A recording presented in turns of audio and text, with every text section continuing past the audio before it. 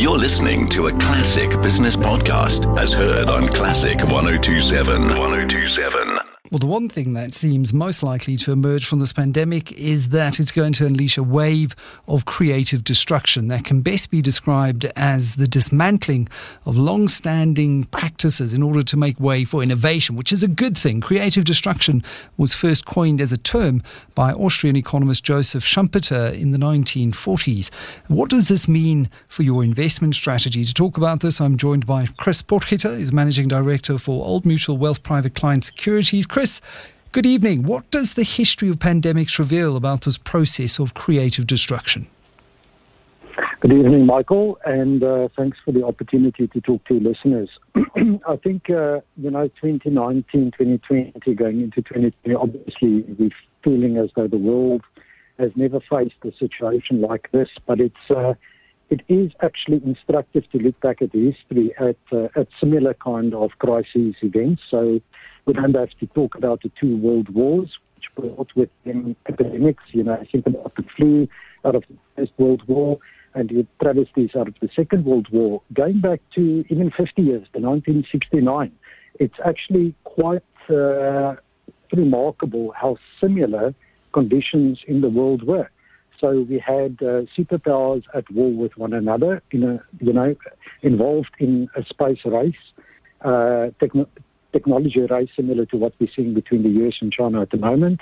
We had, the political quiet of Watergate playing out in the US. We had the US involved in a war in the East, which had no business. We had social unrest and upheaval back in the US. We had also a flu epidemic, very interesting, in Hong Kong, which was back then the factory of the world, which by some reckoning took anywhere between 1 and 4 million lives. Out of all that mess, we came away with putting a man on the moon, and with computer technologies, the likes of Gates and Jobs in the early 70s created the start of what would become the modern technologies that we rely on, to do our work. I think those are great examples. Chris, wait right there. We're going to come back to you after the news break to talk about which sectors you think are really primed to benefit from this process of creative destruction that's been unleashed by the pandemic. The always effervescent Anne Williams up next with the news. This is Classic Business with Michael Avery on Classic 102.7 in Johannesburg and Fine Music Radio in Cape Town. Welcome back to the Wealth Feature. We're talking to Chris Potgieter, MD of Old Mutual Wealth Private Client Securities. And Chris, we're talking about the wave of innovation that is going to be unleashed through this particular crisis.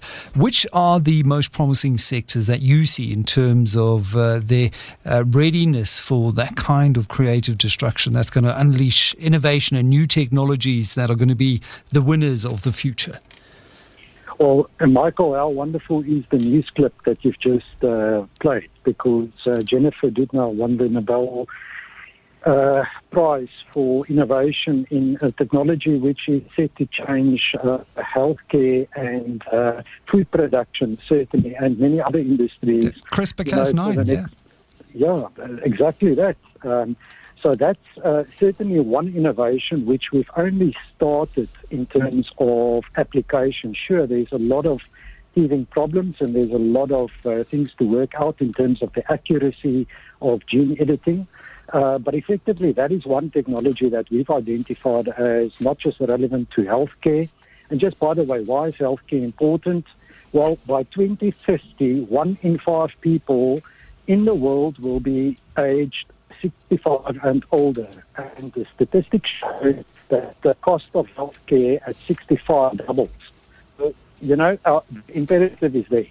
But talking about 2050, which may sound a long way off, but effectively it's around the corner, as our time flies, and the investment opportunities will be in the run-up to that time period over the next decades. By 2050, we will have to produce 50% more calories than we do currently. And that is in a world which is facing depleted arable land, depleted water resources, a climate change of a magnitude not dealt with before, on the one hand, and then this massive demand of the emerging middle class in both developed and developing nations, and coupled to that also a changing appetite and way of consuming from the new millennials, which is fast becoming the largest consumer segment of the market. So healthcare, food production would be two sectors that is not typically identified with disruption in technology, but which we could see massive opportunity in terms of applying the technologies like CRISPR, technologies like big data, and so forth. I also think, Michael, if you look at what has just happened, and some will say it's a little bit too late, but it's never too late, actually, in my opinion, is the spectrum auction. Yep. That, connectivity and the ability to actually upload and download data and share data freely, not just between people, but between people and devices and between devices themselves through technologies like 5G, is the obvious other area of investment and of opportunity that we see into the world. Now, these have got massive implications for us as investors and opportunities as well, but it also has implications for what we teach our children and what what their futures look like. Absolutely. Absolutely. We are very excited about the opportunities for the future, notwithstanding the crisis we're in at the moment. It's almost as if you knew. My next guest is Grant Bodley, the Chief Executive of Data. And we're talking about digital skills for the future, because not only is this relevant in terms of the skills that we want to be teaching our children, but also in terms of building an investment portfolio that wants to be future fit. If you're building one for your children, you want to be looking at companies that are leading in these particular fields, and also be keeping an eye on those companies that refuse to recognize and adapt to these new innovations, because they're the ones that are going to be the Kodaks of the future. Maybe Kodaks are not the best example, because we saw them come storming back when it was announced they were producing drugs for some of these vaccines for Covid-19. But I mean, the general idea is there that it just didn't see the digital camera coming on the horizon. What's your last comment for investors to be mindful of if you're building portfolios now and you're facing these waves of Joseph Schumpeter's creative destruction? How do you approach building a portfolio in an environment like this?